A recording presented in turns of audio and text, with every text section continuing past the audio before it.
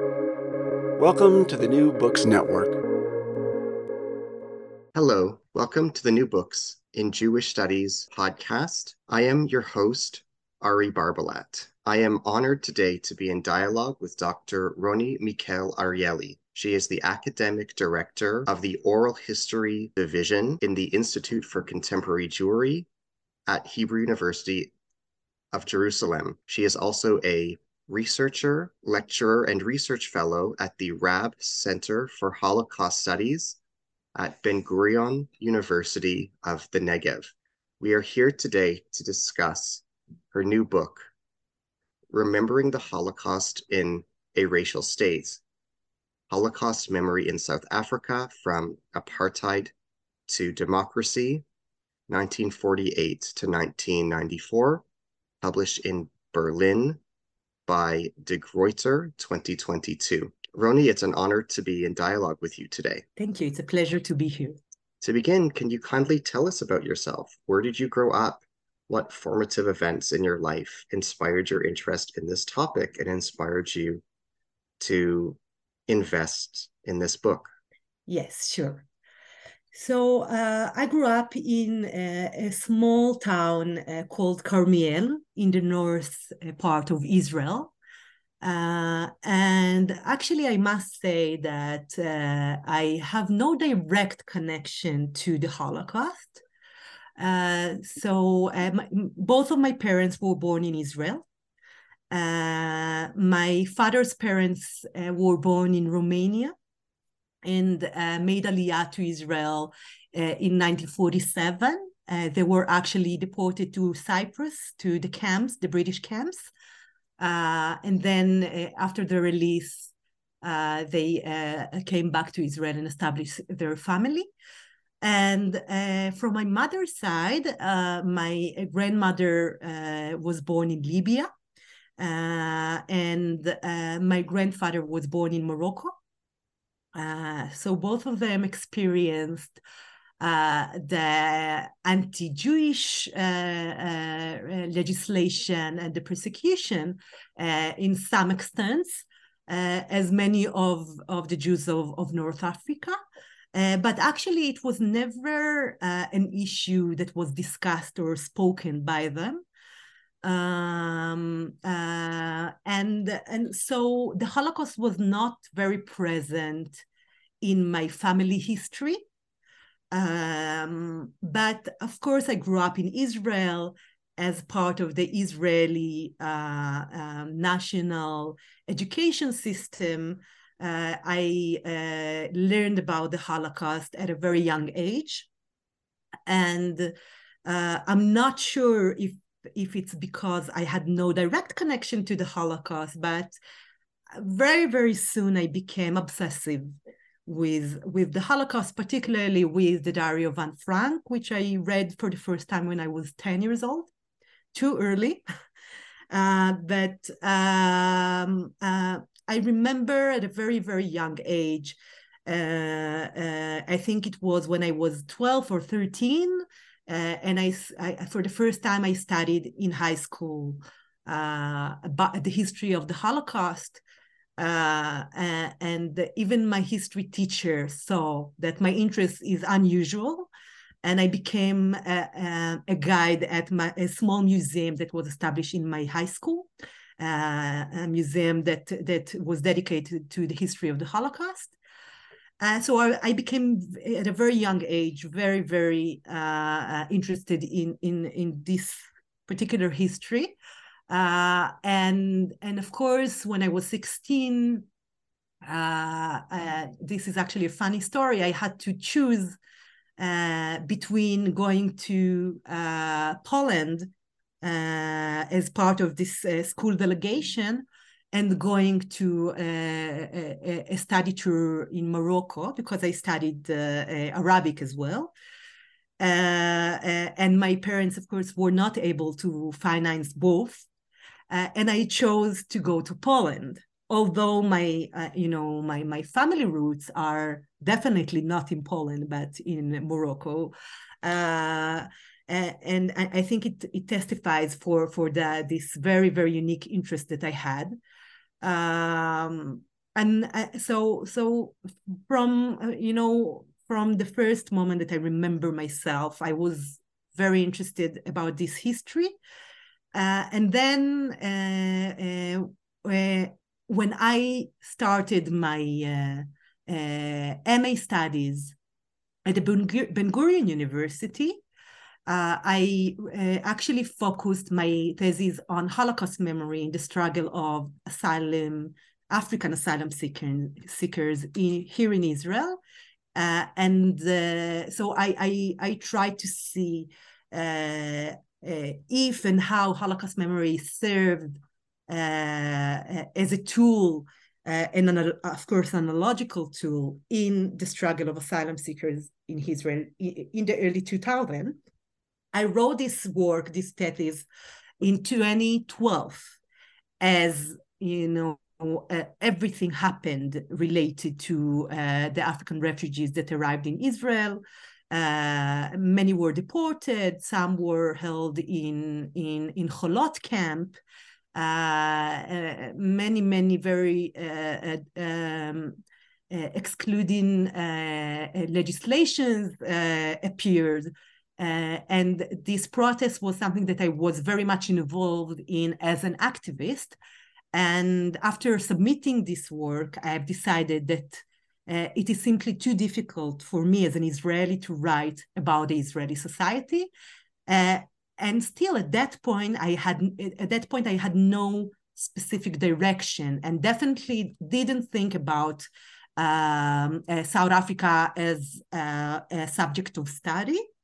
But during that year, I had the privilege of working as a teaching assistant in Professor Lynchler's course at the Ben-Gurion University on the political history of South Africa. And also an interesting episode that happened at the end of that year of 2012 was that I have received the Bertie Labner Award for Social Justice on my activism on campus at BGU, at the Ben-Gurion University. And Bertie was a South African Jewish philanthropist and a member of the university's board of governors. So I met him and his family in this university dinner. And as I told his daughter, Sue, about my thesis, my MA thesis, she said, well, it was so disturbing for me to learn about the Holocaust in high school in South Africa during the apartheid years. And that was it. Then and there, actually, I knew what I would like to write about in my PhD studies. And of course, I was very, very naive to think that it would be easier for me to write about South Africa as an outsider compared to writing as an Israeli on Israel. And I can tell you now that I was very, very wrong. It was not easy. But it happened. So I remember talking to Professor Schler about this idea of investigating Holocaust memory in apartheid South Africa. And when I still didn't even have any notion about the Jewish community in South Africa, what happened there, how did this community was established even. And a month after talking to her, I received an email connecting me to Professor Louise Bethlehem from the Hebrew University. And the rest is history, actually. I spent 2012, the entire year, between my master's and my PhD studies, reading and learning this field of South African history. And in October 2013, I started my journey at the Hebrew University, writing this research study. What are the primary themes in this book? What message does your book convey? What story does your book tell? Can you summarize your book for us? Well, it's actually very, very like an impossible mission to ask an author to summarize his book, which is, his baby. But I'll try. I'll just say that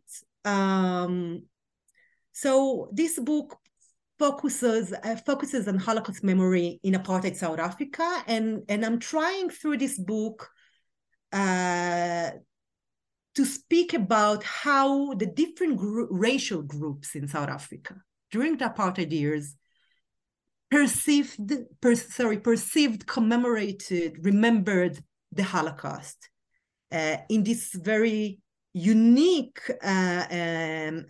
environment of a racial state. So the first part of the book focuses on the Jewish community in South Africa and how this Jewish community that was actually established before the Holocaust, at the beginning of the 19th century, with British Jews that arrived in South Africa, and then at the end of the 19th century and the early 20th century, where Jews from Eastern Europe, primarily Lithuania, arrived, and how this community that was just established and that had to cope with an atmosphere of pro-Nazi sympathizers and anti-Semitic movements during the 30s and 40s, how did they perceive the Holocaust as it was happening? What did they do? And I can tell you that during the war, and of course after the war, you can see through the book how I try to describe not only how the Jewish community coped with the Holocaust, remembered the Holocaust, commemorated it, but also how the community mediated the Holocaust to the white minority in South Africa, particularly to the Afrikaner minority, but also to the British minority, as a tool or as a way of struggling against local anti-Semitism.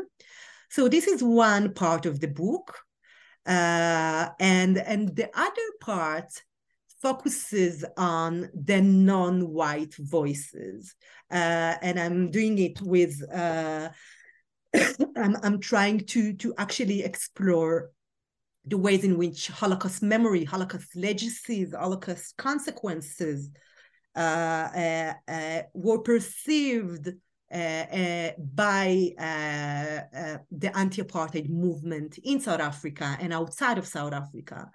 And I think that this part of the book was born out of despair, out of my first visit in South Africa in February 2014, where I arrived and I realized very soon that apartheid still exists in the archives. So as I went to different archives, to the National Archives, to the National Library, of course, to the Jewish Archive, but not only, I tried to find not only the white voices regarding the Holocaust. I tried to look for the voices of the Indian, the color, the Black communities in South Africa, and I couldn't find it anywhere. And I came back to Israel, and I remember telling myself, well, how is it going to end? Am I going to write a book about the Jewish community in South Africa, or am I going to write a book about the South African society?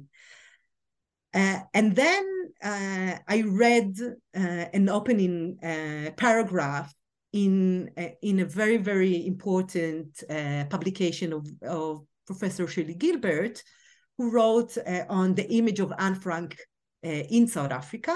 And she opened her article talking about anti-apartheid manifestations of the Holocaust, using Holocaust memory in their struggle. And also she mentioned very briefly how this Indian South African Ahmed Kathrada read the diary of Anne Frank on Robben Island and copied parts of it to his secret notebook. That was it.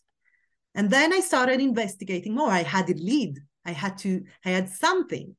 And I went back to South Africa that year, and I went to the Robben Island archives, and I located the 7 notebooks, secret notebooks of Ahmed Kathrada, who was an Indian Muslim South African activist at the African National Congress, and who copied 13 quotations from the Diary of Anne Frank into his notebooks. Actually, it was not a very rare act for him. He held 7 notebooks where he used to copy inspiring quotations from all kinds of books and newspapers. And so this was only part of his project. But for me, this was, of course, the most important and interesting part, because I realized that the diary somehow arrived on Robben Island. And then I started investigating more. And of course, this direction led me to the other part of the book that focuses on the role of Holocaust memory in the anti-apartheid struggle. And again, I have to say, I can't say that I'm representing here the entire anti-apartheid movement. It's a huge movement. But I think that through the voices of Ahmed Kathrada, Nelson Mandela, Govan Mbeki, Desmond Tutu, and other activists, I was able to give a taste of those voices in the context of decolonization, anti-colonialist struggles, and so on. What would you like listeners to get out of our dialogue today? I think that the thing that I would like the most is for people to understand that Holocaust memory is the Holocaust was a tragic event for the Jewish people, not only, but mostly for the Jewish people. But it happened in a colonial world. There are many other atrocities, and that actually intersect with the Holocaust. And with the memory of the Holocaust. And I think that one of the things that I try through this book to invoke is that one need not to be so afraid or reluctant from analogies. An analogy is never perfect. One event cannot be identical to another. But when you have similarities, and of course, when you state the differences, an analogy can create a space for solidarity, a space for other sufferings to be pronounced. So I feel like this is the main message that I seek to convey in the book. I'm not sure that I'm very successful, but if I even invoke a discussion about this analogical lexicon and about implication and human implication and how communities are implicated and need to address the context that they live in, I did.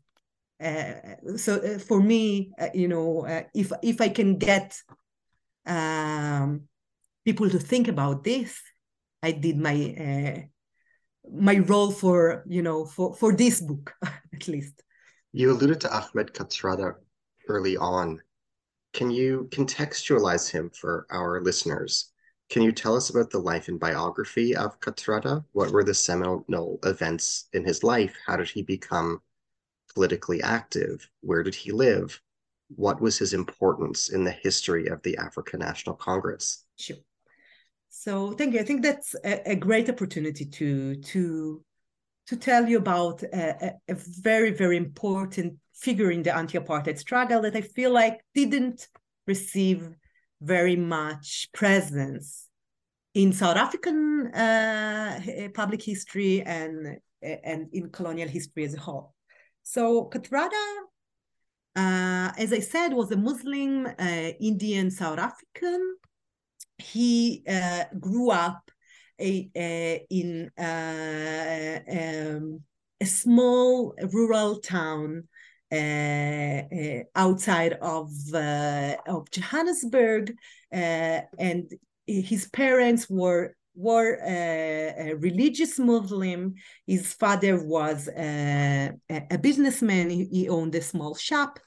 And at this small town that he lived in, they had, and it was, of course, during the war, the World War II, there was a school for Afrikaners. There was a school for white.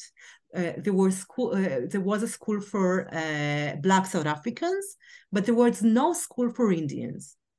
So he had to immigrate to Johannesburg at a very, very young age, when he was only 11 years old. He immigrated alone. He lived at his aunt's house. And that was the point at a very, very young age where he got exposed to politics. And when he was 12 years old, he enlisted to the Communist Youth League in Johannesburg and started to be very, very active politically. It was 1940, so first, of course, against the war, because the Communist and the Soviet Union was at the time aligned with the Nazis. Under the Molotov-Ribbentrop Pact. But then, of course, in June 1941, the reality changed, and he became an advocate of the war against the fascism and against Nazism. And so he learned at a very, very young age about the Holocaust as it happened. He learned about Nazism, about anti-Semitism, but one need to understand that he learned it from the lectures, the book clubs, the movies of the Communist Party. So it was a very particular narrative. So that was the beginning. And then he became, of course, very, very active in the passive resistance campaign of the Indian South African Congress. So he was an activist. And what's very interesting was that as an activist, when as a student in 1951, he was chosen to be the head of a delegation that will go to Eastern Europe, to East Berlin, to this festival for youth and students, the Peace Festival for Youth and Students, which was also very communist, of course. And he also received a role as the manager of the Africa desk at the World Federation for Democratic Youth in Budapest, in Hungary. So he moved to Europe in 1951. Luckily for him, he had a passport that he received in 1947 before apartheid started, because after 1948, non-white citizens of South Africa were not able to get a passport, but he had one, so he was able to travel. He went to this East Berlin festival, and then he had like a period he spent in Poland in this World Union of Student conference, and then he had 2 weeks, and he chose for those 2 weeks to go to the Warsaw Ghetto. He went to the monument, and then he also decided to go to Auschwitz. And so, and in his memoir from 2004, he writes that Auschwitz was the experience that made him go back to South Africa and to the struggle against apartheid. Because in Auschwitz, he saw the consequences of racism in play. And as he went through the concentration camp, he actually saw human bones lay on the ground near the incinerators, and he decided to take those bones with him back to South Africa in order for them to serve as a material display in his political speeches. And then he went back to South Africa, and he became very, very prominent youth leader, speaking to youth everywhere he can in South Africa. And of course, the secret police, the apartheid police, was following him wherever he went. And then of course, I'm jumping because it's not fair, but you know, we have a limited amount of time. But when in the early 60s, he was very, very active in the ANC, the African National Congress. He was part of what we know as the Rivonia trial. Okay, this trial that took place in South Africa between October 63 and June 1964. Of course, we know that this trial led to the imprisonment of Nelson Mandela. But if we go a little bit back, what happened was that a secret branch of the ANC was positioned in Liliesleaf Farm, in a suburb outside of Johannesburg called Rivonia, where leaders of the ANC, the anti-apartheid leaders, were actually meeting secretly. And at one of those meetings, the police raided the Liliesleaf Farm, and of course arrested the leaders of this struggle, among them Walter Sisulu, Govan Mbeki, and others. And of course there were also white and Jewish activists among them, Arthur Goldreich, who was actually the one that owned this farm in Liliesleaf and purchased it as on behalf of the Communist Party, and lived there with his wife and children as a disguise. And then, of course, Dennis Goldberg and Lionel Bernstein and Bob Happel, but Ahmed Kathrada was among them.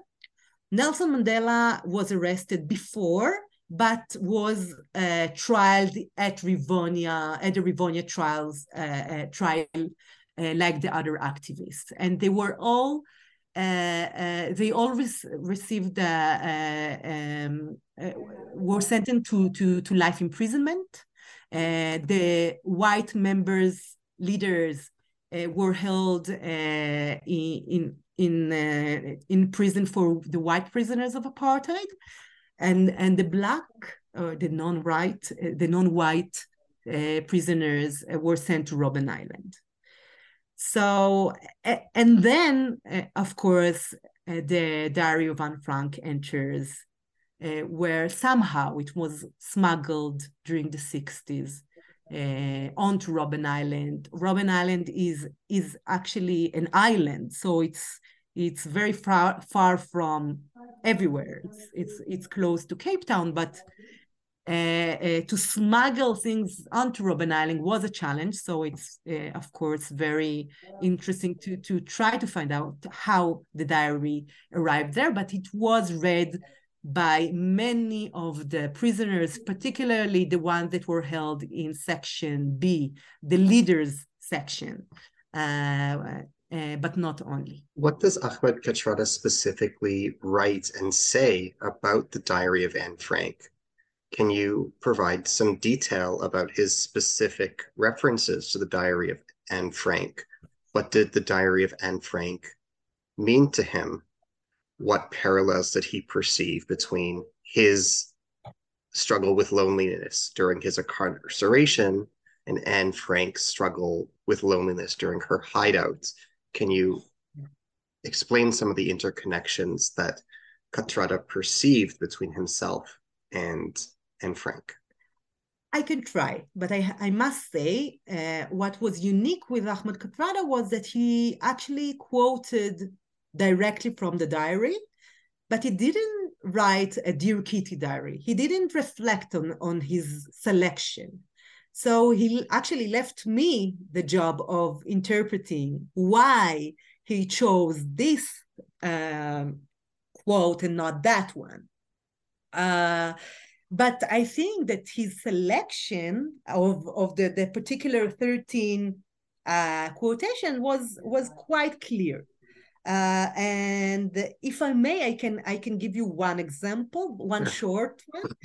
Sure. So he actually chose, one of the first quotations was from February 12th, 1944, when Anne Frank wrote, and I'll quote, "The sun is shining, the sky is a deep blue, there is a lovely breeze, and I'm longing, so longing for everything, to talk, for freedom, for friends, to be alone," end of quote. So when you read it, of course, and you try to think, why would he actually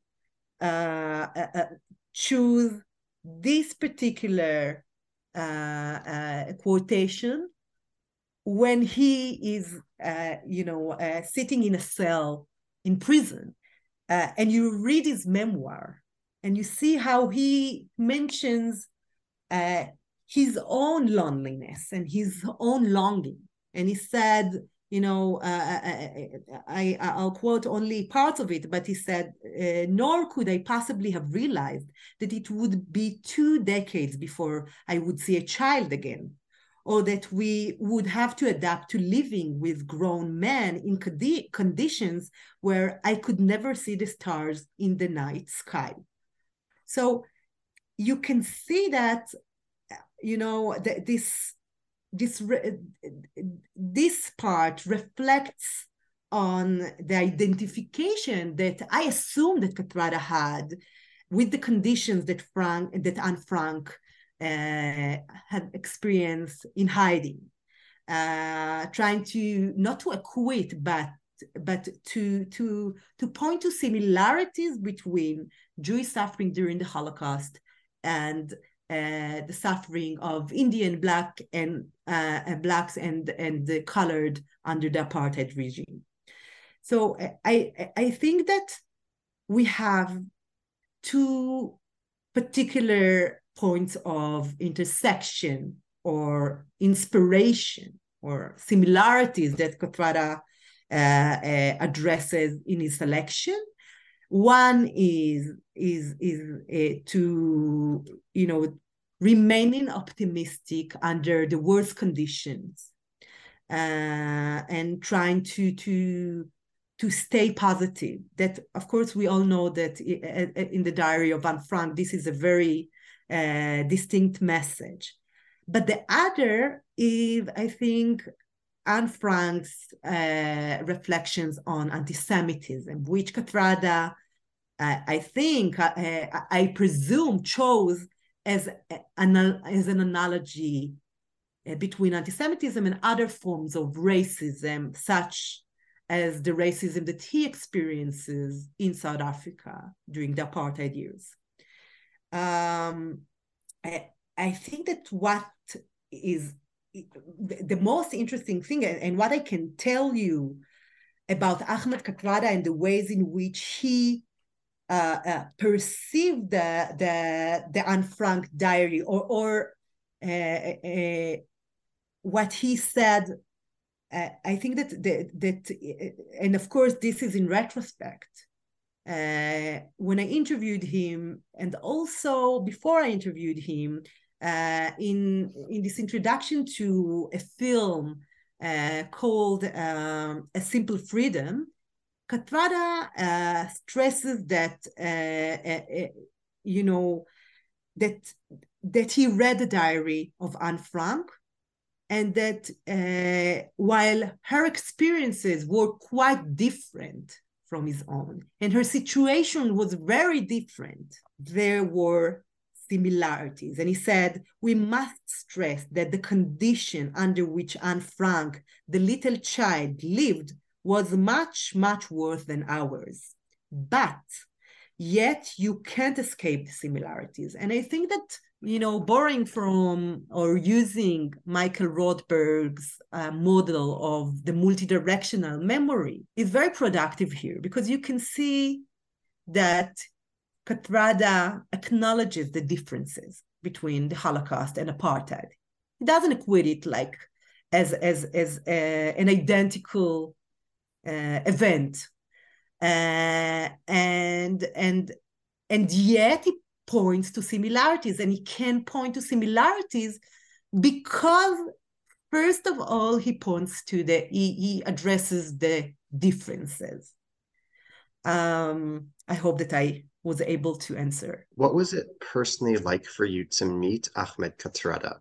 What did he say to you? What did it mean for him to speak to you? What emotions did he feel in talking to you?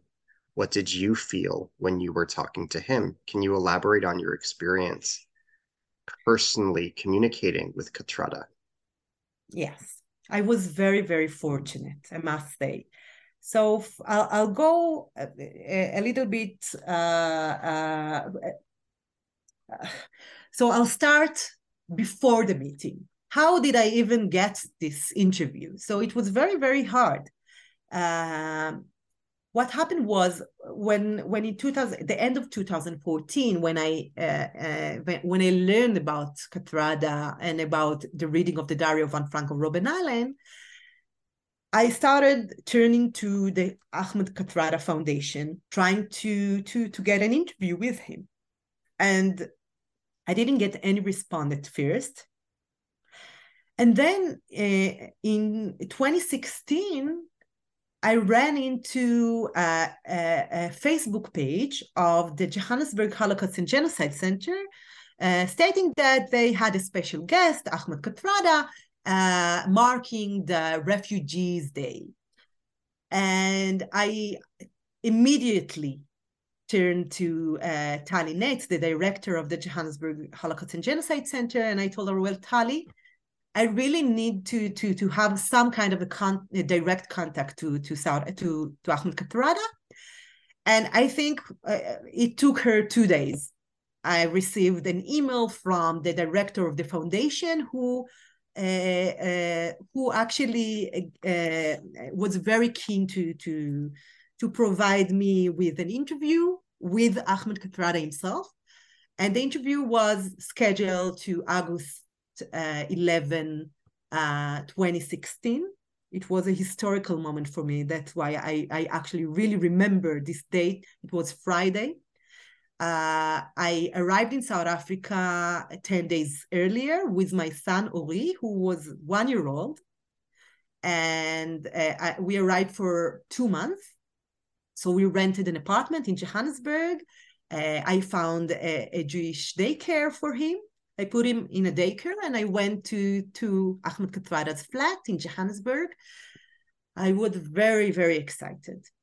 And he actually didn't really understand why an Israeli researcher would like to speak to him. Why is he so interesting? A very humble man, a very humoristic man, a very positive man. And to think that after everything he went through, I'm not sure that I mentioned it, but Ahmed Kathrada was imprisoned since 1964, and he was released in 1989 after his 60th birthday. Never had children of his own. And still was very positive, very, his smile lighted the room. So for me, it was very interesting to meet him. Ahmed Kathrada, until his last days, was very active in the struggle of the Palestinian people. And so, of course, naturally, when I, as an Israeli researcher, arrived, we also spoke about the Palestinian struggle for recognition, for a state. And only after we spoke about this part, we started the interview. And it was 3 hours interview. We could kept on and on. It was a very interesting conversation where I actually got an opportunity that not many historians get. Not only that I had the secret notebooks where he quoted from the diary. Now I had this living source. I could ask him, why did he choose this and that quotations? So for me, it was very useful. But I think what was the most useful thing for me as a historian, that he told me, he actually told me that he was that he kept all the speeches, the political speeches that he made during the 50s, and that he needs to get them from Linesia, the township in Soweto where his foundation is located, but that he had it. And then, of course, unfortunately, 6 months later, he passed away. But his foundation was very generous to provide me with an open access to his private archives in Linesia. When I actually located those transcriptions of his political speeches in the secret police reports, as I said, the secret police, the apartheid police, followed him wherever he went in the 50s. And they actually copied and recorded everything that he said in the political convention. So that was a very interesting thing. The other thing that was actually very interesting personally for me was that, as I said, he never had children, and he told me that the thing that he missed the most was to see children. He also told me that when he was moved to the Pulsmore maximum security prison in the 80s with Mandela, his lawyer came to speak to him, and he brought his daughter, and he was so excited to see the daughter of the lawyer, and because he really missed a lot of the thing that he missed the most was children. And then he also was very excited to hear that my son was here with me in Johannesburg, and he insisted on meeting him. And 3 days later, we came in one afternoon to visit him again. And I have this historical picture of Ori, my older son, in Ahmed Katwada's lap. And just another anecdote for, to share how humoristic he was. When we finished the interview, he said, well, we must take a photo. And he asked his assistant to photograph us. And as we stood, posing to the camera, he said, look, it's just like that, pointing to a common photograph of him and Nelson Mandela. So he was a very optimistic, humoristic person. And for me, this interview, not only that, of course, as a historian, it was a milestone. It was also a way of connecting to the subject of my study, that not many are alive. So I think it's priceless. Can you tell us about the police raid on Lily's Leaf Farm, which you alluded to earlier on, which occurred on July 11th, 1963? What specifically happened? Can you tell us about what particularly transpired? Yeah, I can try. So Lily's Leaf Farm, as I said, it's located in northern Johannesburg. And it was some kind of a safe house for the African National Congress. activist in the 60s. So as I'm not sure if all of our listeners know, but in 1950, the apartheid government established the Suppression of Communism Act. And so the Communist Party was outlawed. And then this act was used to suppress all opposition to the government, to apartheid, actually. So at that point, you could see how opposition to apartheid that became illegal had to go underground. And of course, a decade later, the African National Congress was also outlawed. So activists inside of South Africa had to find safe houses to go underground, and this was one of those safe houses that were used by the leaders of the ANC. And as I said, the property of Lily's Leaf House was purchased by Arthur Goldreich and by Harold Wolpe, two activists and the purpose was to create this headquarters for the underground South African Communist Party, and to actually have a safe house for Nelson Mandela. And on 11 July 1963, the security police of the apartheid regime raided the farm, and they arrested 19 members of the underground leaders of the anti-apartheid struggle or anti-apartheid movement in South Africa.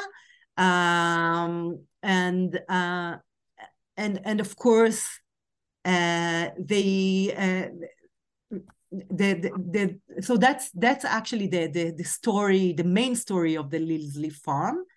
Yeah, I think that I touched upon all of it. I just want to stress that Nelson Mandela himself was not in Lilsley at the time of the raid, the police raid. He was already in custody of the police, but still at the Rivonia trial, he was tried together with the other 19 underground activists. To listeners who are not familiar or who might not have background, can you explain what was the Rivonia trial? Can you tell the story of what occurred and what its consequences were? So the Rivonia trial was, I think, one of the main pillars of the anti-apartheid struggle inside of South Africa. As I said, the trialists, the defendants were activists against apartheid. They were arrested by the police, and eventually, I think that the fact that the Rivonia trial is so prominent in South African history had to do with the fact that it led to the imprisonment of Nelson Mandela. And I think the entire head or leader, the main leaders of the anti-apartheid struggle. So this is a very formative event for many South Africans. I think that the moment that the prisoners or the defendants that they remember the most, and even if you ask South Africans who followed the trial, the proceedings of the trial, I think that as we know, everyone were expecting a death penalty sentence. And therefore, when the word life, and I'm referring to life imprisonment, yes, it was heard by the judges, it was quite a relief for the defendants and for the audience, and for many South Africans that were against apartheid. Yeah. So in a What, did, nutshell, that, sorry. what does your book teach us about collective memory? I think that it demonstrates that collective memory is very, very central to all kinds of communities, but particularly to minority communities. And that all in all, collective memories, traumatic collective memories, work the same. There is this fixed mechanism of creation of collectiveness or of community identity that needs this vehicle of collective memory in order to create this glue, to create this togetherness, and at the same time to create the other, of course. And I think that as when I wrote this research, I tried very, very carefully to explore the collective memories that existed in South Africa during the apartheid years, not only for Jews, not only the Holocaust. Although I think what's very, very interesting to see is how Holocaust memory during the formative period of transition from apartheid to democracy actually becomes a national collective memory in a country that, one can say had no direct connection to the Holocaust. But still, if we focus on the period of apartheid, I try to see how the different groups in South Africa addresses their own collectiveness or collective memories, traumatic collective memories. And I think it came out very strongly throughout the book to see how the South African society during the apartheid years was a society of a struggle between narratives, a struggle for recognition of suffering and hierarchy of suffering. So we see, for one example, one can see during the first decade of apartheid, the ways in which the Jewish community adopts this mnemonic or remembrance practice through creating monuments that were actually not very common outside of Europe in the Jewish world. Of course, Israel is an exception here. But was very common as a monumental act for the Afrikaner minority, actually in their processes of remembrance of their own traumatic past, of the South African War and of the Great Trek and other nationalistic events that relates to Afrikaner nationalism. So I think that throughout the book, I try to explore the Holocaust as a collective memory of the Jewish community, but also to see how the reactions of non-Jewish people in South Africa to this memory or to this event are very much related to their own collective memories and traumatic experiences and histories. Can you comment on the history of South African Jews in the 19th century and early 20th century? Where did they live? How did they live? Can you tell us about what we should know about their history a century plus ago? Sure. So I think this is a very important question, and I think it's also a direction of study that was not explored enough. If you ask, how did the ordinary Jews, South African Jews, lived in South Africa, this is something that was not investigated enough, in my opinion. But I can tell you from my own study that as I said, the Jewish community was established by Jews who arrived in South Africa in the early 19th century and the late 19th century, mainly from Lithuania, Eastern European Jews. But before they arrived, there was a minority of immigrants from Britain. And they established the community institutions, the Zionist Federation, as well as the South African Jewish Board of Deputies, that play a central role in my study, because I tried to observe at the official communal efforts to remember the Holocaust. And that's why when I speak to South African Jews who lived throughout the apartheid years, many of them would say, well, I do not remember the Holocaust being so present in my life as a South African Jew during the apartheid years. And that subjectively, that may be true for him, but I try to bring this official communal history to the fore. White. And as white, their accommodation to the racial reality in South Africa that actually started way before the apartheid regime was established in 1948. This was a segregationist or a racial society even before 1948.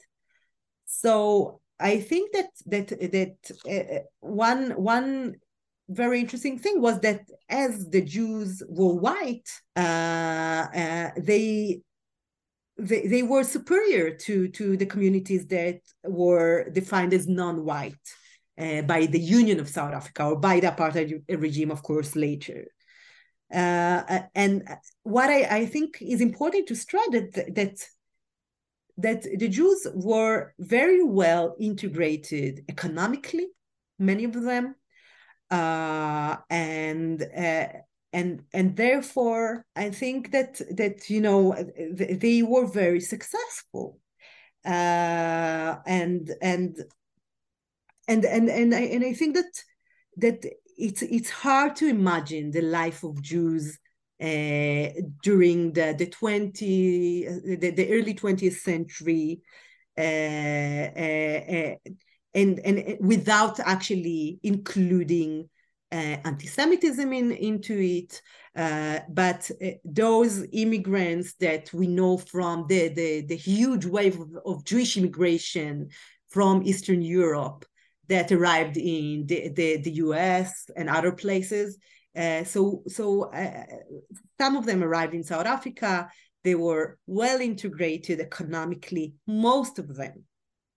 And the fact was that, the unskilled jobs and the manual labor were undertaken almost exclusively by the Blacks, the Indian, the colored communities. So, of course, Jewish immigrants enjoyed this economic mobility that was preserved to the white minority. But I think that another thing that one needs to say is that because many of the Jews of the member of the Jewish community arrived from Lithuania, they brought with them an ideological baggage that was much more socialist than Jewish. So many of them were communist activists or socialist activists, were Bundists. And therefore, it is not surprising that in the early 1920s, the Communist Party of South Africa was established by the organizations that led to the formation of this party were, many of them were Jewish societies of socialists from Cape Town, from Johannesburg and other places. So on the one hand, you can see how the Jewish immigrants were able to economically enjoy the mobility of the whites. on the other hand, you can definitely see how they bring their own baggage of socialism and this colored blind ideology. Again, not all of them, but definitely it was prominent. And another thing that I want to add to this matrix is of course that the South African society was not very welcoming for those Jewish immigrants. So the Jewish community that was already there in South Africa was also not very welcoming, because they were afraid that if many more Jews will come, there will be another racial issue in South Africa to deal with. So you can see how anti-Semitism, or the perception of Jews as unassimilable, as non-European, particularly, of course, the Jews that arrived from Eastern Europe, and how this discourse actually becomes a discourse of the mainstream politics in South Africa in the 30s. Creates the anxieties of this community that on the one hand is very well integrated, on the other hand, well, are we white? Are we not white? We come from Eastern Europe, and while the many immigration laws do not specify Jews as a subject of exclusion, they do specify Yiddish as a non-European language, therefore excluding the Jewish immigrants from Eastern Europe. And what about the Jews that already in South Africa and speak Yiddish?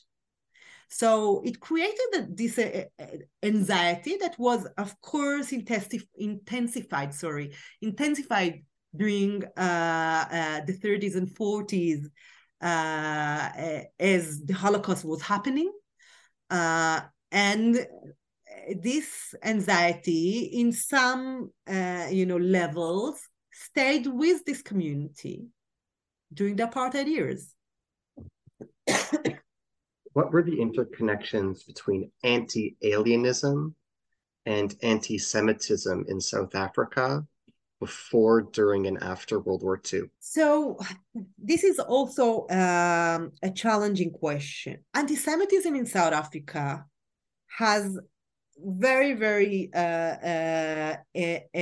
aging sources. So it didn't start with the Nazis. It didn't start with this pro-Nazi sentiment. It started way before, and Professor Milton Shine wrote about it extensively in his various publications and books on anti-Semitism in South Africa. I think that what's unique, anti-Semitism was always there. It had these ancient roots. And then I think that one can say that in the 30s, with the emergence of pro-Nazi movements, even before the war, when we see national socialist branches inside of South Africa, we see Nazi propaganda in Afrikaans directed to Afrikaners. We see mainstream politicians, mainly from right-wing Afrikaner, but not only right-wing. We see many of them speaking openly on anti-Semitism, on the Jewish question, on the Jewish race, on the ways in which the Jews and the further allowing Jewish immigration will risk this country that is already so complicated with the other races, and this call to prevent creating a Jewish question in South Africa. So it's this alienation is interesting because the main act, Immigration Act, that the United Party in South Africa established before apartheid in 1937, following the arriving of around 6,000 Jewish refugees from Germany to South Africa. So this is German refugees. One cannot say that they are Eastern European and not white, okay? And this law, the 1937 law, which was titled Aliens Bill, was aimed particularly to preventing other Jewish refugees from Germany to arrive in South Africa. And this bill, I think, of course, as I said, this bill excluded the Yiddish language from the list of European languages, and therefore, claimed that the Jews are not assimilable. But the fact was that there was not a lot of difference between the two notions, anti-Semitism and alienism. So yeah, alienism. So I think that in many ways, if you explore the earlier manifestations or immigration acts, many of them aimed at preventing Asian immigration from Asia, and particularly from India. And we know, of course, that the Indians arrived in South Africa because the government brought them as a replacement for the enslaved people.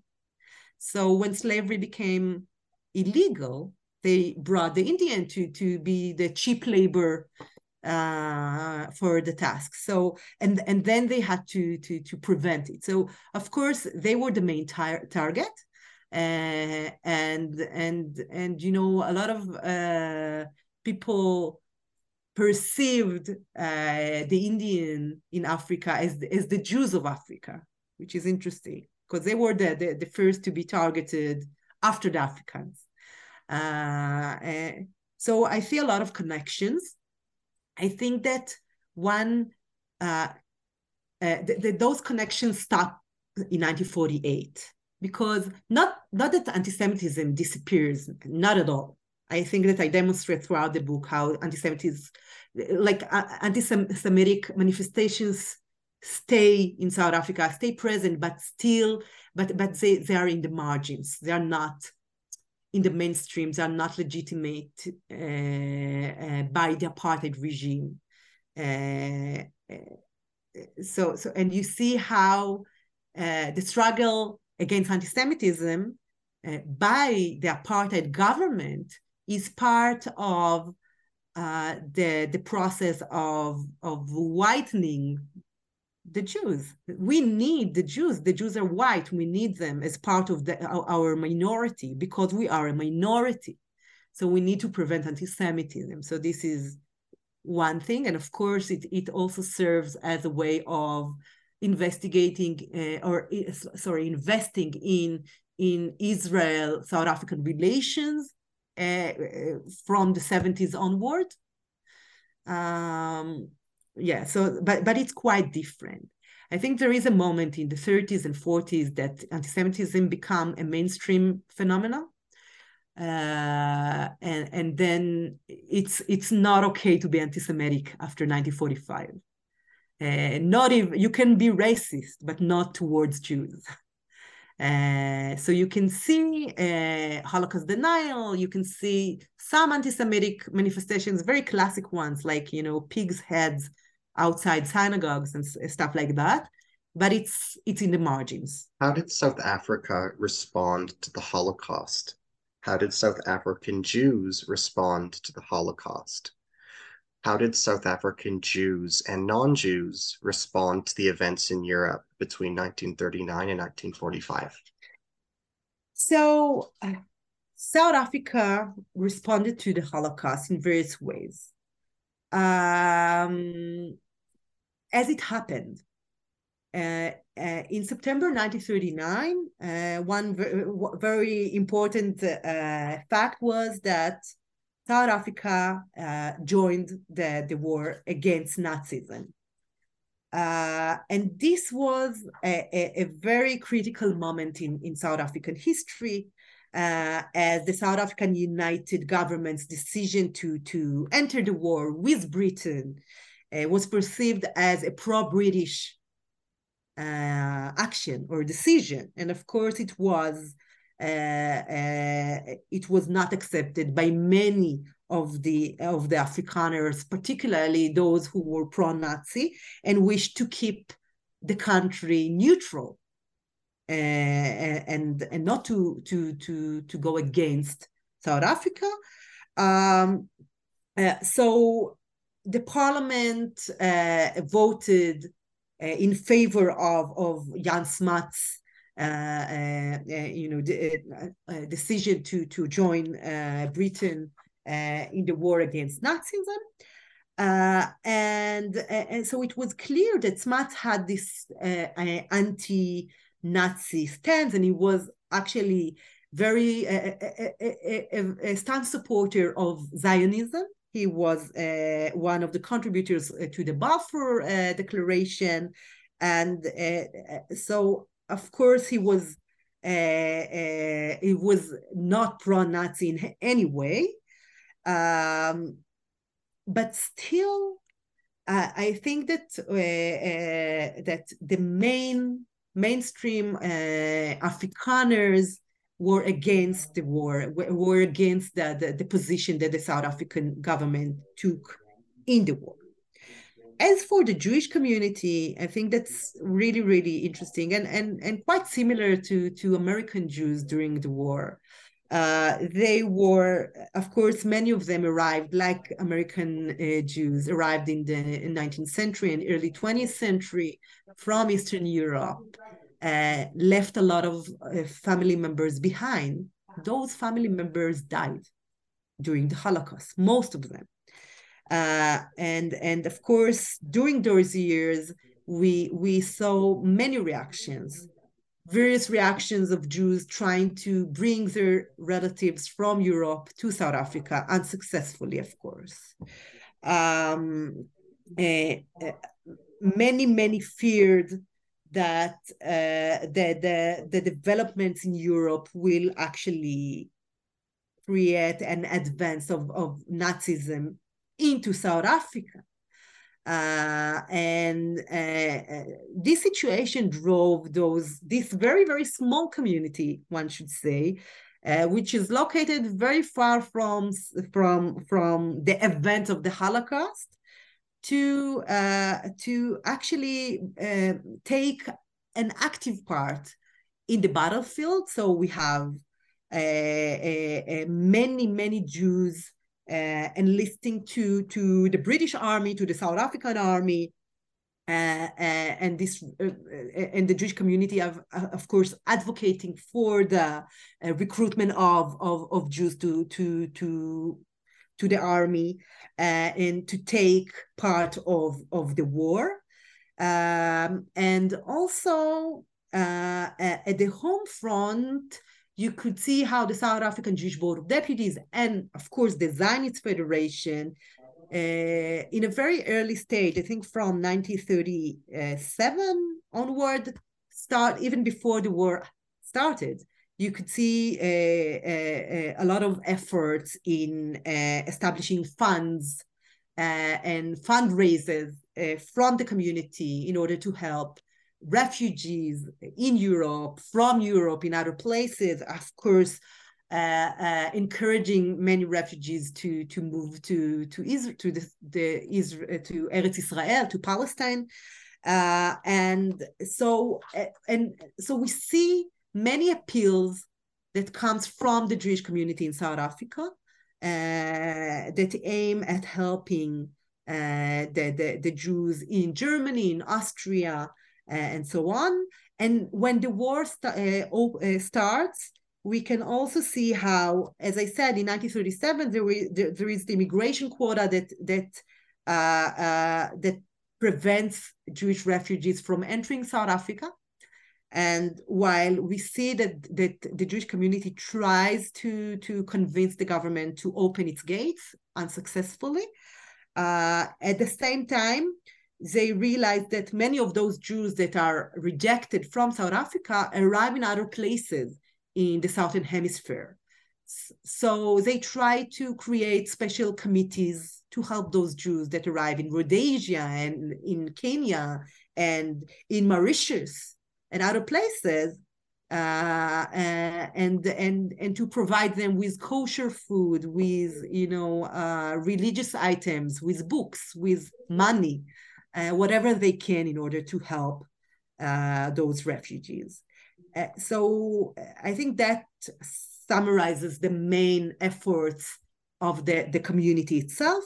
If you look at the South African society, and in many parts of my book, I'm leaning on press items, press articles, in order to sense the discourse, the public discourse.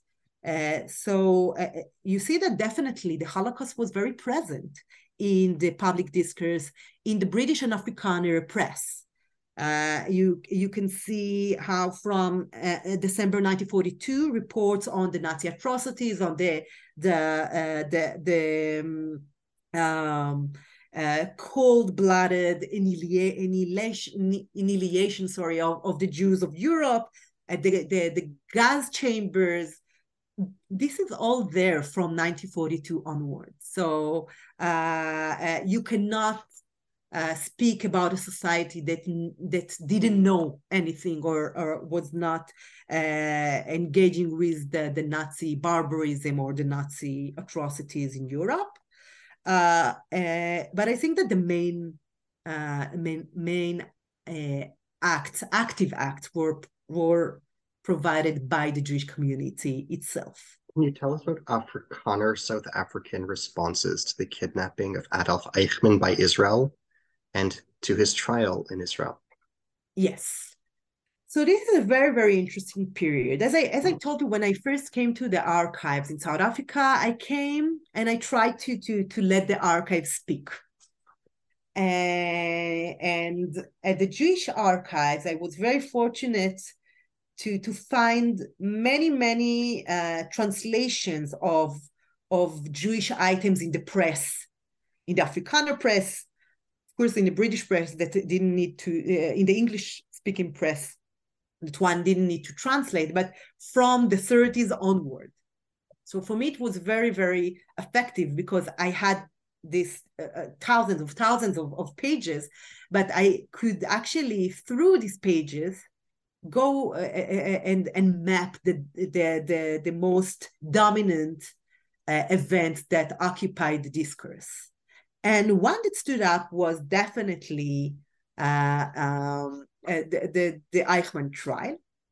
And it is not surprising that it came up, but I think that what was very interesting in with respect to the reactions of the Eichmann trial in South Africa was that the Afrikaners were, we talked about the collective memory. The Afrikaners were very, very much invested in their own collective memories of suffering. And in many of the press items that I collected, I could detect a sense of resentment towards the Jews for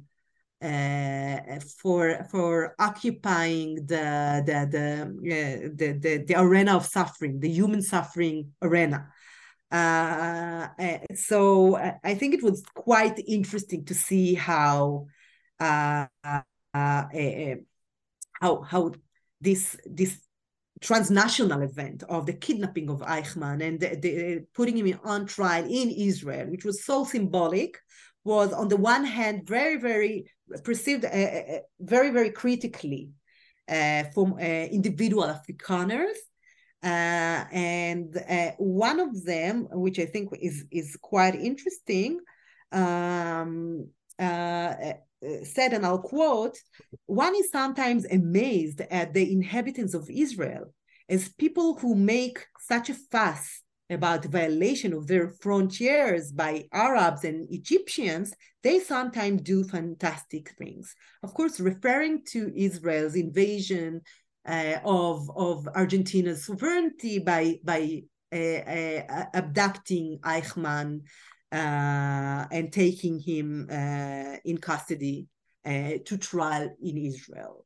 So this is very, very interesting, I think, to see how, and I must say, how colonialists, Afrikaner colonialists who arrived in the Cape and established colonies hundreds of years before are actually accusing Israel for violating the sovereignty of another state. So I think that it's quite interesting to see how those how Afrikaners are very, very selective. On the other hand, I end the chapter on Eichmann with a positive note, and I tell this anecdote of this Afrikaner man who turns to the Israeli embassy or a consulate at the time, and offering his services as the hangman to kill Eichmann, to actually kill him. And I think that this is very, very interesting to see how, on the one hand, we see in many, many points of the trial, from the abduction through to Eichmann's arrival in Israel, and of course during the trial itself, one can see mainly critical responses from Afrikaners. But when Eichmann is found guilty and sentenced to death in prison, one can see this gradual change in attitude. And I think that another observation that I offer in the book, and throughout the book, not only in here, in the Eichmann trial analysis, is that we need to look at this history through and to take under account also much more global circumstances, such as the Cold War. So apartheid is in South Africa, but this governmental racist regime is operating as part of or aligning with the Western part of the Cold War. Communists are the enemy, and South Africa is the last buffer defending the African continent from communism. Okay, and so we see many of those realities in the public discourse, and of course in the Afrikaner discourse, and acquitting the Soviets as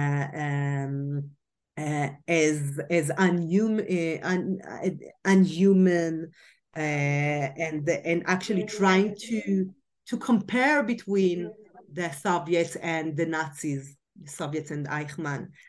So this is also a very interesting direction that one can see happening in the book. Can you tell us about the 6 million monument? What does it signify? So the 6 million monument is a very unique monument. It's not the first one in South Africa, one should say. It was established in 1959 after a first monument called Gruyter was established by the same sculptor, the same artist, Herman Wald. And the 6 million monument was established in Johannesburg.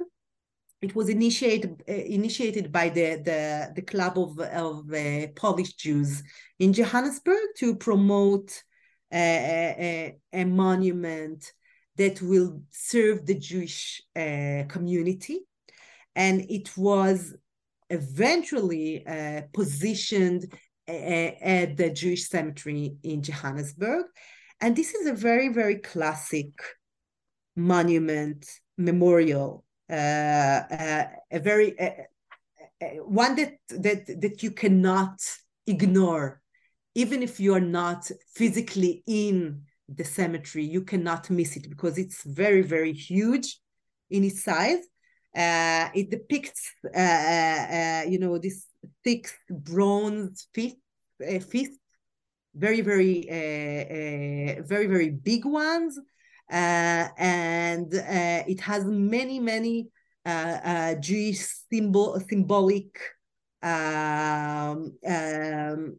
elements that actually indicates the desire to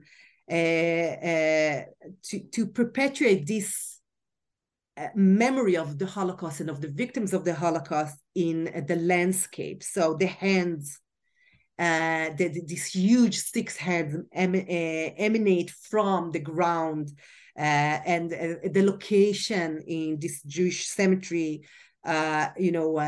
simulates their emergence as graves, like from the grave, reflecting the verse from the book of Genesis, the voice of the brothers' blood cries unto me from the ground. So this is like a manifestation of the tragic events that occurred, the destruction of the European Jews, but at the same time, it also perceives the wording "lo tirtzach," thou shalt not kill, and we have at the center you can find the eternal light forming a flame, spelling, of course, "do not forget" on. So this is a very, very interesting monument, I think, because it arrives in a very, very early stage for a Jewish community that has nothing to do with the Holocaust directly. As when the Holocaust was over, when the war was over, one could see many monuments that were established mainly in killing sites, in places where Jews once lived and then perished altogether. So this was very common in Europe, but in other places you could hardly find any monuments in places that are not directly related to the Holocaust. And Israel, as I said, is an exception here. As we know, Israel, after its establishment, took a very specific role as the defender of the Jewish people and as the representative of the survivors and the victims of the Shoah. And therefore, you can see many monuments, memorials, museums established in Israel from even before Israel was established, from 1947. We have Yad Mordechai, and we have the Ghetto Fighters House and Yad Vashem and other places. South Africa is unique because, it's a very small community. And you can see that while the 6 million monument was located in a Jewish cemetery, one could think, okay, so it's only a collective effort of the Jewish community. But then why would it be so central in the public discourse, the national public discourse? So as you can see that the unveiling of the monument ceremony was broadcasted directly live and translated to Afrikaans. So you could see it in Afrikaans and in English. You could find inscriptions on the monument in English, in Afrikaans, in Yiddish, and in Hebrew.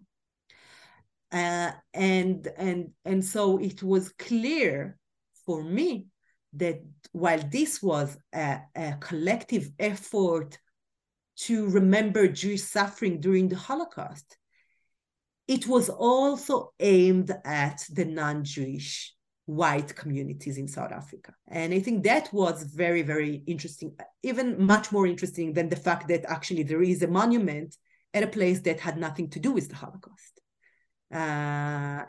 So I think that this is the most interesting story here, that you know, they were using the official language of apartheid, the monumental tactics of apartheid, in order to speak about their own atrocity and to mediate it to the white minority. What were Archbishop Desmond Tutu's perspectives on the Holocaust? How did his perspective toward the Holocaust change and evolve? So Archbishop Desmond Tutu is a fascinating figure, the late Archbishop, one must say. And I think that was the hardest part of the challenging part of the most challenging part of my research, because Desmond Tutu was not part of this research. I actually didn't even know if he engaged with the Holocaust as I was writing my PhD, as I was finishing my PhD. But at the time, I had this, so I ordered a lot of materials from the Israeli National Archives. And at the time, I think even today, one couldn't really come to the archive and work because it was under construction. And so we had to just order stuff and then to wait a few months for the people of the archive to scan it. So what I did, because I had no idea what I will find in the archive, I just, you know, searched for keywords. And one of the keywords were Desmond Tutu. I knew that in 1989, he arrived in Israel. And I knew vaguely that he visited Yad Vashem. I knew that he was in Yad Vashem in 1999, but 1999 was not part of my periodization. So I tried to find something about the visit he had 10 years earlier in 1989. So, and then I ran into this file. I didn't know what I will find in it. I ordered it, and a few months later, it arrived in my email. And I must say, I think that the Israeli National Archive did not do a very good job censoring it, luckily for me. And this file had many, many documents of the governmental organization, the Foreign Ministry of Israel, and many other governmental offices that engage with preparing Israel to this visit, calling him a persona non grata, calling the other, you know, the other governmental offices to smuggle him with love, and to create moments that will provide throughout the visit, that will provide Israel with opportunities to show that Israel is not a racial state. And this came as a reaction to a report that was written by the ambassador of Israel in South Africa at the time, who described the Archbishop as an anti-Zionist, anti-Israeli, and anti-Semitic persona. So that's the beginning, but I want to go back. Desmond Tutu was so he was an Anglican priest. He grew up during the war. He actually, in one of his many autobiographies and books, describes the experiences that he remembered from the war, receiving those troops that came back from the front to South Africa. And he was quite quiet until the late 70s. And in the late 70s, he starts to become a very prominent person in the struggle against apartheid,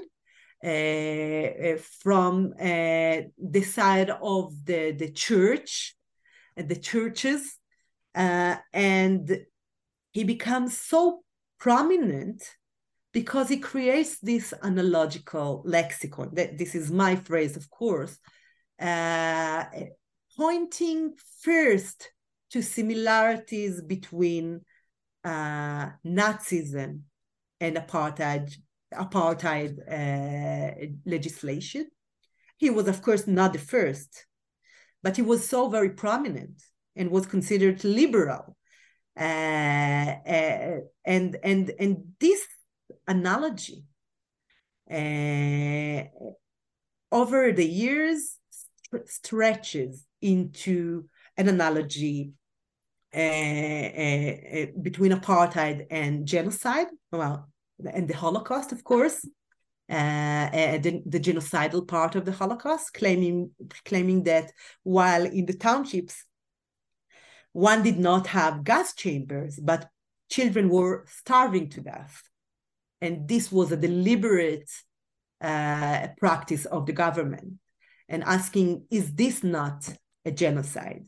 Because there were not gas chambers, can we not compare? Can we not speak about the similarities?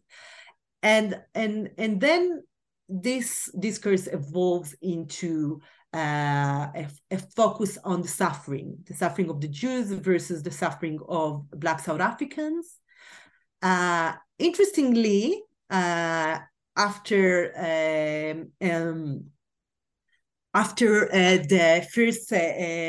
the first Lebanon War, and in 1984, when Desmond Tutu receives the Nobel Prize for his struggle against apartheid, one can see that this analogy changes, evolves quite quickly from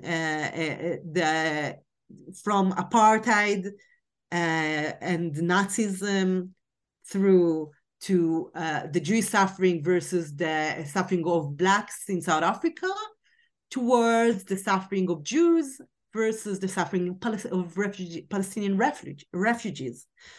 And in many cases, especially when he speak with Jewish audiences in South Africa, but mainly outside of South Africa, particularly in the US, you can see how this analogy evolves into an accusation of the Israeli government of forgetting its own past. How can a people that experienced the Holocaust create so much suffering for other people? So this is this main evolution of his analogy.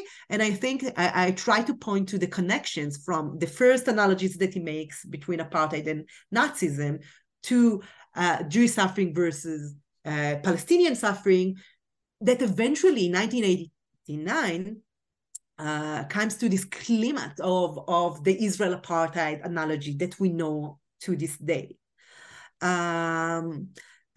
So this is in a nutshell the evolution of Desmond Tutu's analogical lexicon, and I feel like in the reception of the book, many read the introduction and the conclusion of the book, and as Desmond Tutu's story provides most of my concluding chapter, I think it's interesting to see how when I discuss the book, I mainly find myself defending Desmond Tutu, claiming that he was not anti-Semitic, and that this analogical lexicon was not an anti-Semitic manifestation, but rather a more theological perception of reality.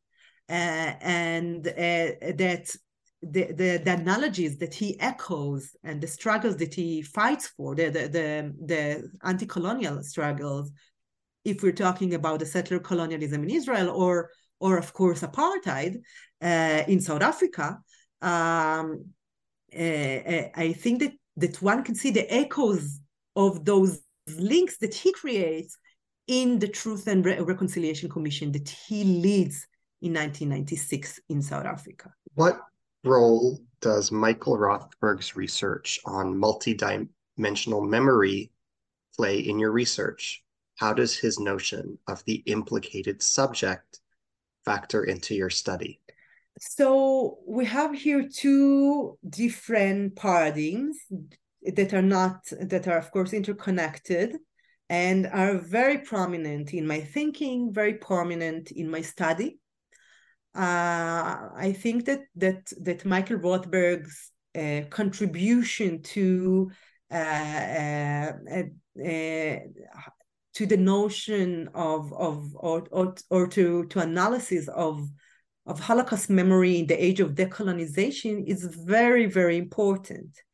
And I feel that my book actually provides one case study of this model that he offers of multidirectional memory as a model that can create a space not only for competition between collective memories, but also for recognition in suppressed and excluded memories through connecting or pointing to similarities to the memory of the Holocaust. So this is one thing, and I think that I'm trying to demonstrate how this multidirectional memory when you use it as an application for the ways in which Holocaust memory played a role in the anti-apartheid struggle is fascinating, because when you see how anti-apartheid activists, Black anti-apartheid activists, Indian anti-apartheid activists that are not Jewish are using Holocaust memory as an inspiration in their struggle, and of course Michael Rothberg's model aims at including memories of minority groups, of groups that their voices were repressed, were not heard. And I think that here, through this model, I got an opportunity to provide the world with a very interesting case study of a minority group, which is actually a majority in South Africa, but they are minority because they are the voiceless, the ones that are persecuted in South Africa. And so those Black communities, those Indian communities, those colored communities that one could not find their voices in archives, and to bring those voices to the fore through their engagement in Holocaust memory, but in order to speak about their own suffering and not about the Holocaust, because this is not the issue. The Holocaust is a benchmark. The Holocaust is a symbol, is a tragic event. And to take this event as a vehicle to create space to speak about other atrocities, even if they're not genocide per se, other racist manifestations. And it also brings us to something that I tend to speak to with my students. What is the Holocaust? What is this event? When does it start? Of course, we all know when does it end, but when does it start, the Holocaust? Does it start in Kristallnacht? Does it start before in 1933? Does it start in Wannsee? Does it start in Auschwitz? It ended there. And this is a question that if we will unpack it, I think it will be much easier to accept this multidirectional memory model that Rothberg argues for, or even this analogical lexicon that Desmond Tutu speaks about. Because, whenever an activist against apartheid spoke about Nazism and about Auschwitz and about the Holocaust as a comparison to the reality in South Africa, the first reaction was, and still is, unfortunately, in many, many cases, well, you cannot compare. You do not, well, in South Africa, you did not have gas chambers, you did not have concentration camps, you did not have ghettos. Well, that's true, but there were, and there still are, townships, and there were racial segregations, there was persecution. So I think that that one of the things that inspired me the most in Rothberg's notion and model of multidirectional memory, that it invited an opportunity to engage with the voices of the repressed, the one that one cannot find in the archive. And if we'll go to the other book, the later book, the book from 2019, The Implicated Subject, so I think that the notion of implications is fascinating. And this brings us back to the South African Jewish community, because, at the end of my book, I refer to Rothberg's notions of implication or of the implicated subject, referring to South African Jews during apartheid as implicated subjects. And, as Israelis, as humans, we are all implicated. And I think that if this book will create or will urge people to think about their own implication in the context that they live in, so I for me, that would be a success. And I try to, as I wrote this chapter, the last chapter, I try to reflect on my own implications as an Israeli living in Israel here now. And yes, I think that this is a very complicated exercise to do, but a very, very important one for humanity. So, yeah, both of those books were very, very influential for me. What does it mean to you to study the history of Holocaust memory in South Africa as an Israeli and as an Israeli woman? Can you comment on your personal positionality as it informs your scholarship? So that's an interesting question. In South Africa, I was, and I still am, although I do not feel this way, I'm an outsider. I'm not South African. I have no direct connection to South Africa. I have many, many friends, many, many colleagues that I earned over the years. But, the fact that I'm not South African, that I'm an outsider, was actually very helpful for me. And if I'll direct it more, I'll say the fact that I was an Israeli Jew, a Jewish scholar, I think that was very, very helpful for me when I first arrived in South Africa, and I had no connections. But the Jewish community in Johannesburg, in Pretoria, in Durban, they received me with open arms. And I owe them this book, because they were the first to open the door for me, even before they knew what I'm going to write about. And so I think that my positioning as an Israeli was effective when it comes to my field work in South Africa, but it was challenging, as I said earlier, because as an Israeli scholar who wrote on the Israeli society, I felt very, very challenged. I felt like I cannot engage, I'll try to say it differently. I cannot really combine properly my activism with my research. And at the time when I wrote my master's and I focused on Holocaust memory and the struggle of African asylum seekers, I was also an activist.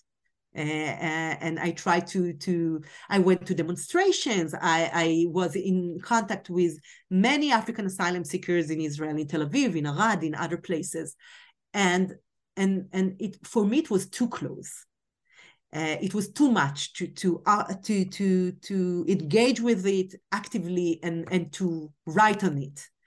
And South Africa provided me with an opportunity to go to somewhere else, to go to another very, very complex reality,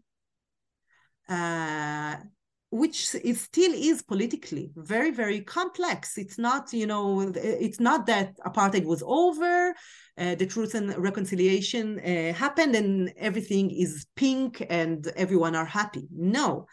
And that's really, really, really challenging. And one thing that I actually was exposed to in South Africa that I was not exposed to anywhere before was how prominent the Israel apartheid analogy is in South Africa, and how strong the BDS is in South Africa.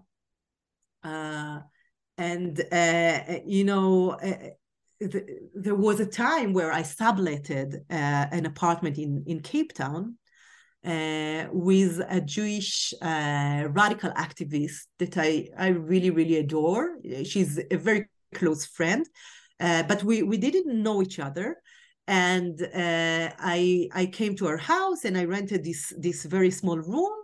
And the first night they provided me with dinner. We sat together with her and her daughter. She was a teenager. And she told me about her parents who lived in District 6, this very unique neighborhood in Cape Town that was mixed during the apartheid years, Indians and Jews and Afrikaners and other lived together in the same place, in the same neighborhood, until the Group Areas Act of the apartheid regime ordered to destroy the neighborhood and to evict all of the non-white residents to townships, to Black resorts. So, and she told me about her experiences as a child, remembering how her parents, who were Jews, who were communists, used to hide activists in their house.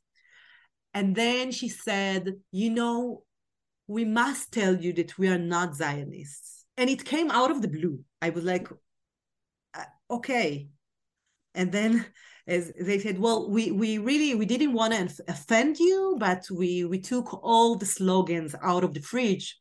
And so I told them, well, you can put it all back. Everything is fine. We can agree. We can disagree.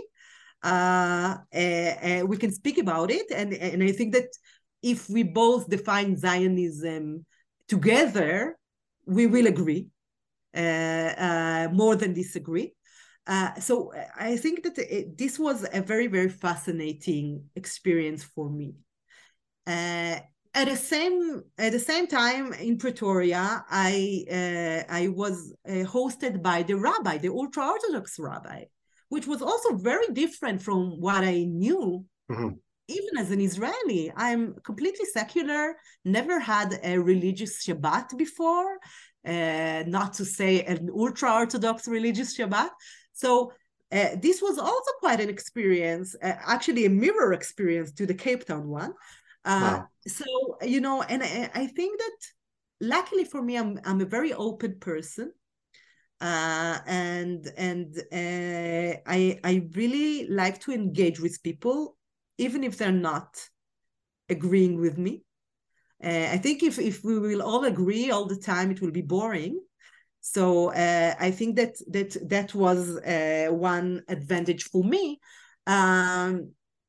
But still, taking your question seriously, as an Israeli scholar, engaging with the materials that are related to the history of apartheid and the anti-apartheid movement and the Jewish community in South Africa made me reflect on my own implications and on my own positioning as an Israeli in Israel, as an activist versus as a researcher, what I'm doing, what I'm not doing enough.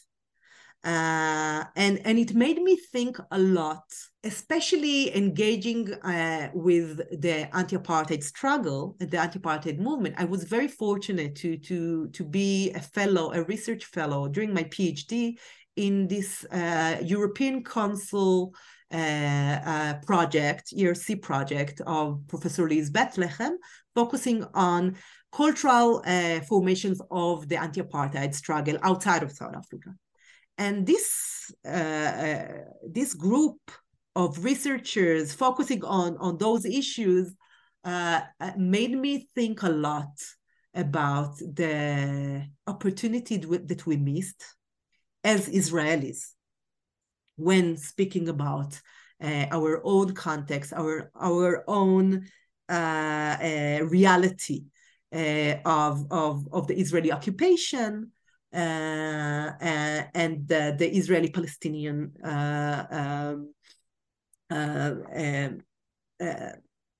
conflict. And I think that it made me think about the opportunities that we missed and the opportunities that we still have in creating our realities for us, for the Palestinians, for everyone that lives here in this very complicated region.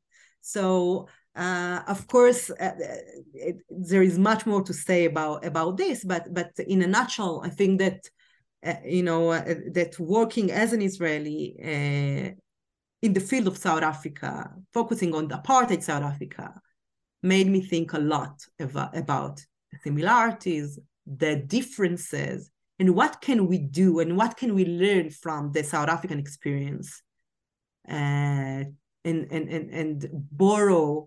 bring to our own realities. And that's after saying that I acknowledge the fact that South Africa is not a paradise today after apartheid was over. There are still a lot of struggles, but it's not apartheid. So, yeah. Can you say a bit more about the time you personally spent in South Africa? What did you learn from your time there? How did you personally evolve? How did it contextualize your study and contextualize your identity? How long were you there? Who did you meet? What aspects of South Africa made an impression on you?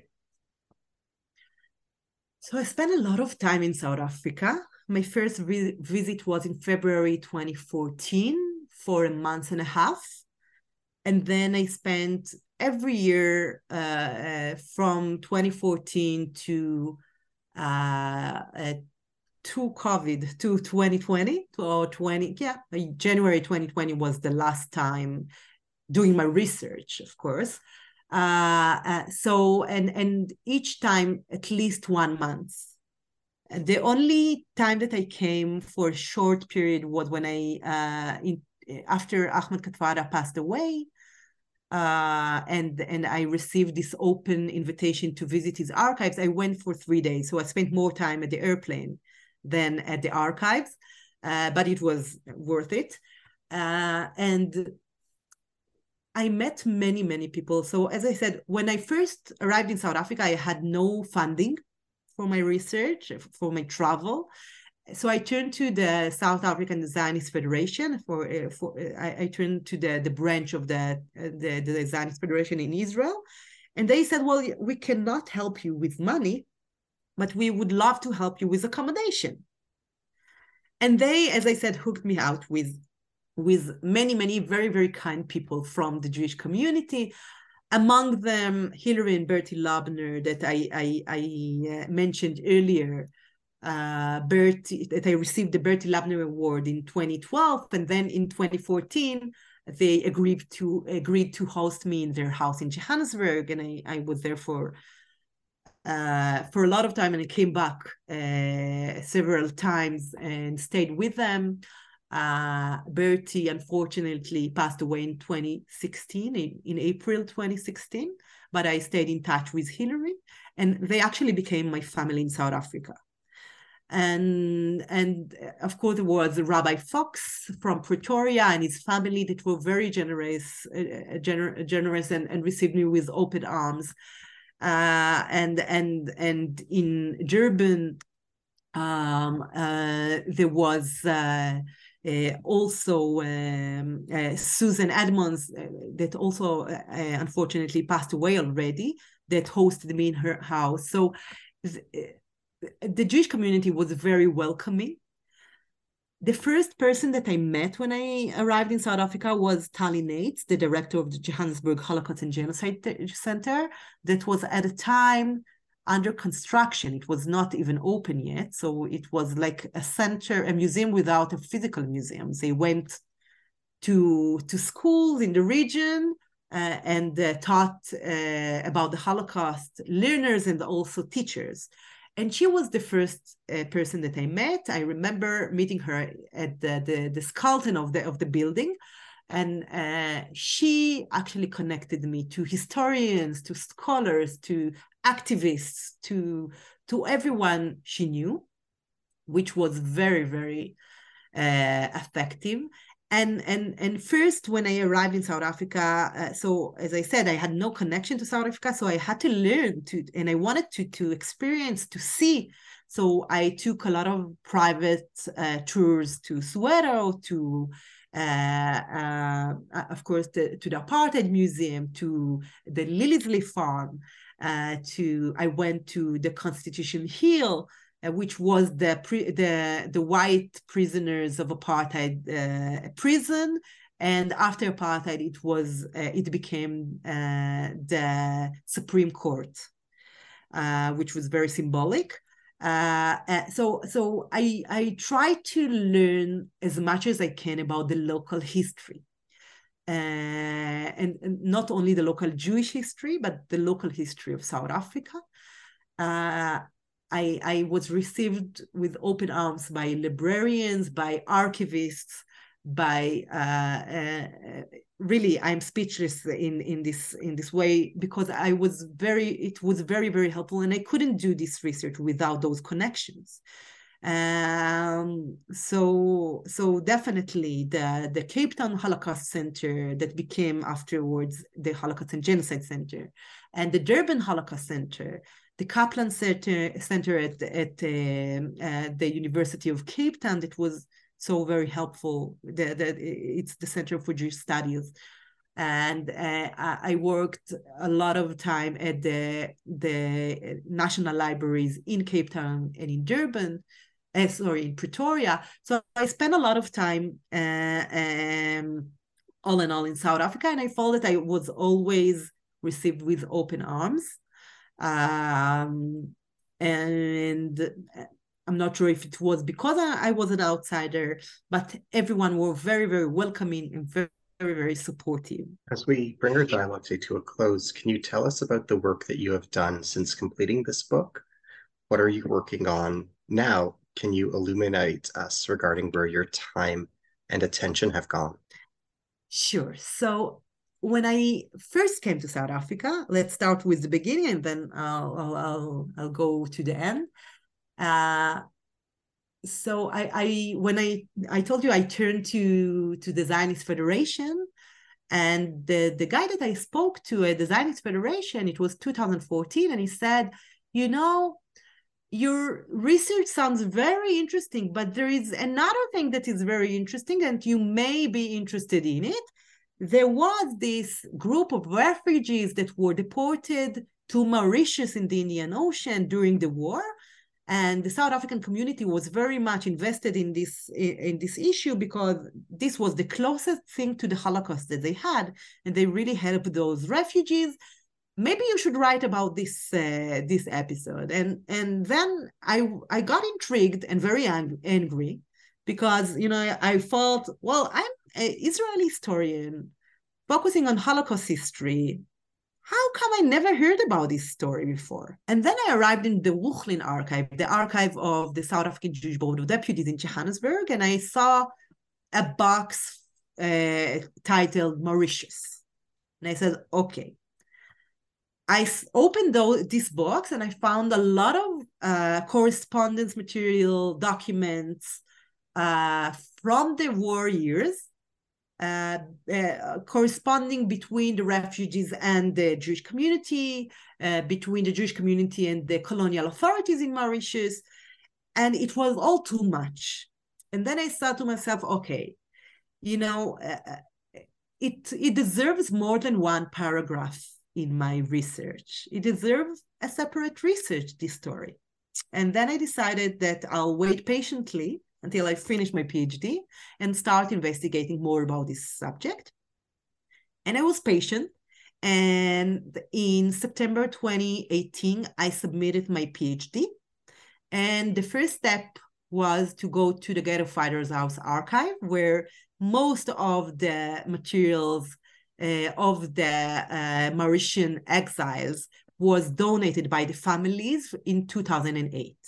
So this is a very interesting story of refugees from Czechoslovakia, from Poland, from Germany, from Danzig, and from Vienna, who 1,581 refugees who escaped Nazi-controlled Europe. They arrived in Haifa, in Israel, in December 1940, and then were deported by the British authorities to Mauritius in the Indian Ocean, and they were held there in a prison that was converted into a camp, separating between the women and children and the men for 5 years, for the entire duration of the war. And so I think that this was and still is, because I'm still writing this book, this is my current or the project that I worked on after my PhD. I did extensive work on archives. This is a very transnational history. So I spent 1 year at the U.S. Holocaust Memorial Museum working on this project, and a month in Dachau, and of course in Munich, and working in the Dachau archive, because many of the men, of the Viennese men who were deported to Mauritius were deported to Dachau before. So this was very, very interesting for me. And I spent a lot of time in Mauritius, not as much as I wanted to because COVID happened, but I was there twice, and I'm hoping to go back again in September. But what was interesting with this project, that when I started working on it, I didn't know anyone that was there, that was one of the ex-detainees. And I can tell you now, 4 years after starting to work on this episode in Jewish history, that I have a list of more than 100 people who either were born on the camp or deported as children, or of course, second and third generation from all over the world. And we actually were able to create a community. And every year we meet on Zoom, and we have a commemoration. We just had it last week, the annual commemoration of the deportation to Mauritius. And I am working on those events together with the Johannesburg Holocaust and Genocide Center, and with the Boba San Jewish Detainees Memorial in Mauritius, and with the Ghetto Fighters House in Israel. So it's been an emotional trip for me, because it's a journey, I must say, because I think there is not a day that goes by without a person calling me or writing to me that he heard about my research, and that his parents were deported to Mauritius, his grandparents, and there is a family connection, and it's all over the world. So I'm trying to put to connect the dots of this transnational journey that ends up in the Indian Ocean. So this is the current project. I'm currently, I finished the field work and I'm working on the book. And the future hopefully would invite me to go back to South Africa, to the South African Jewish community that I'm very, very interested in, and to engage with something that I did not touch upon in my book, which is the place of Sephardic Jews and their own memories of the Holocaust in South African society. So there is a community of Jews from Rhodes, from Greece, so Greek Jews that experienced the Holocaust. They arrived in South Africa after the war, settled there, and they're very much excluded from this official Holocaust memory that I describe in my book. And I'm very interested in investigating more about this community. As we end our dialogue today, I would like to thank you from the bottom of my heart for your generous and magnanimous and thoughtful answers, for your eloquent responses, and for everything you shared in dialogue today, and for all the effort, time, and sacrifice that went into this marvelous masterpiece of a book. Thank you so much for this opportunity. Thank you. Thank you. It was my honor and my blessing. I really, really gained tremendously, and I believe our listeners as well. I hope so. To our listeners, I am your host today on the New Books Network, Ari Barbalat. I have been in dialogue with Roni Mikel-Arieli. We have been discussing her new book, Remembering the Holocaust in a Racial State, Holocaust Memory in South Africa from Apartheid to Democracy, 1948 to 1944, published in Berlin by De Gruyter 2022. Roni is Academic Director of the Oral History Division in the Institute of Contemporary Jewry at Hebrew University of Jerusalem. She is also a lecturer and research fellow at the Rab Center for Holocaust Studies at Ben-Gurion University of the Negev. This book is a contribution to the New Books in Jewish Studies channel, as well as the New Books in African Studies channel. Thank you.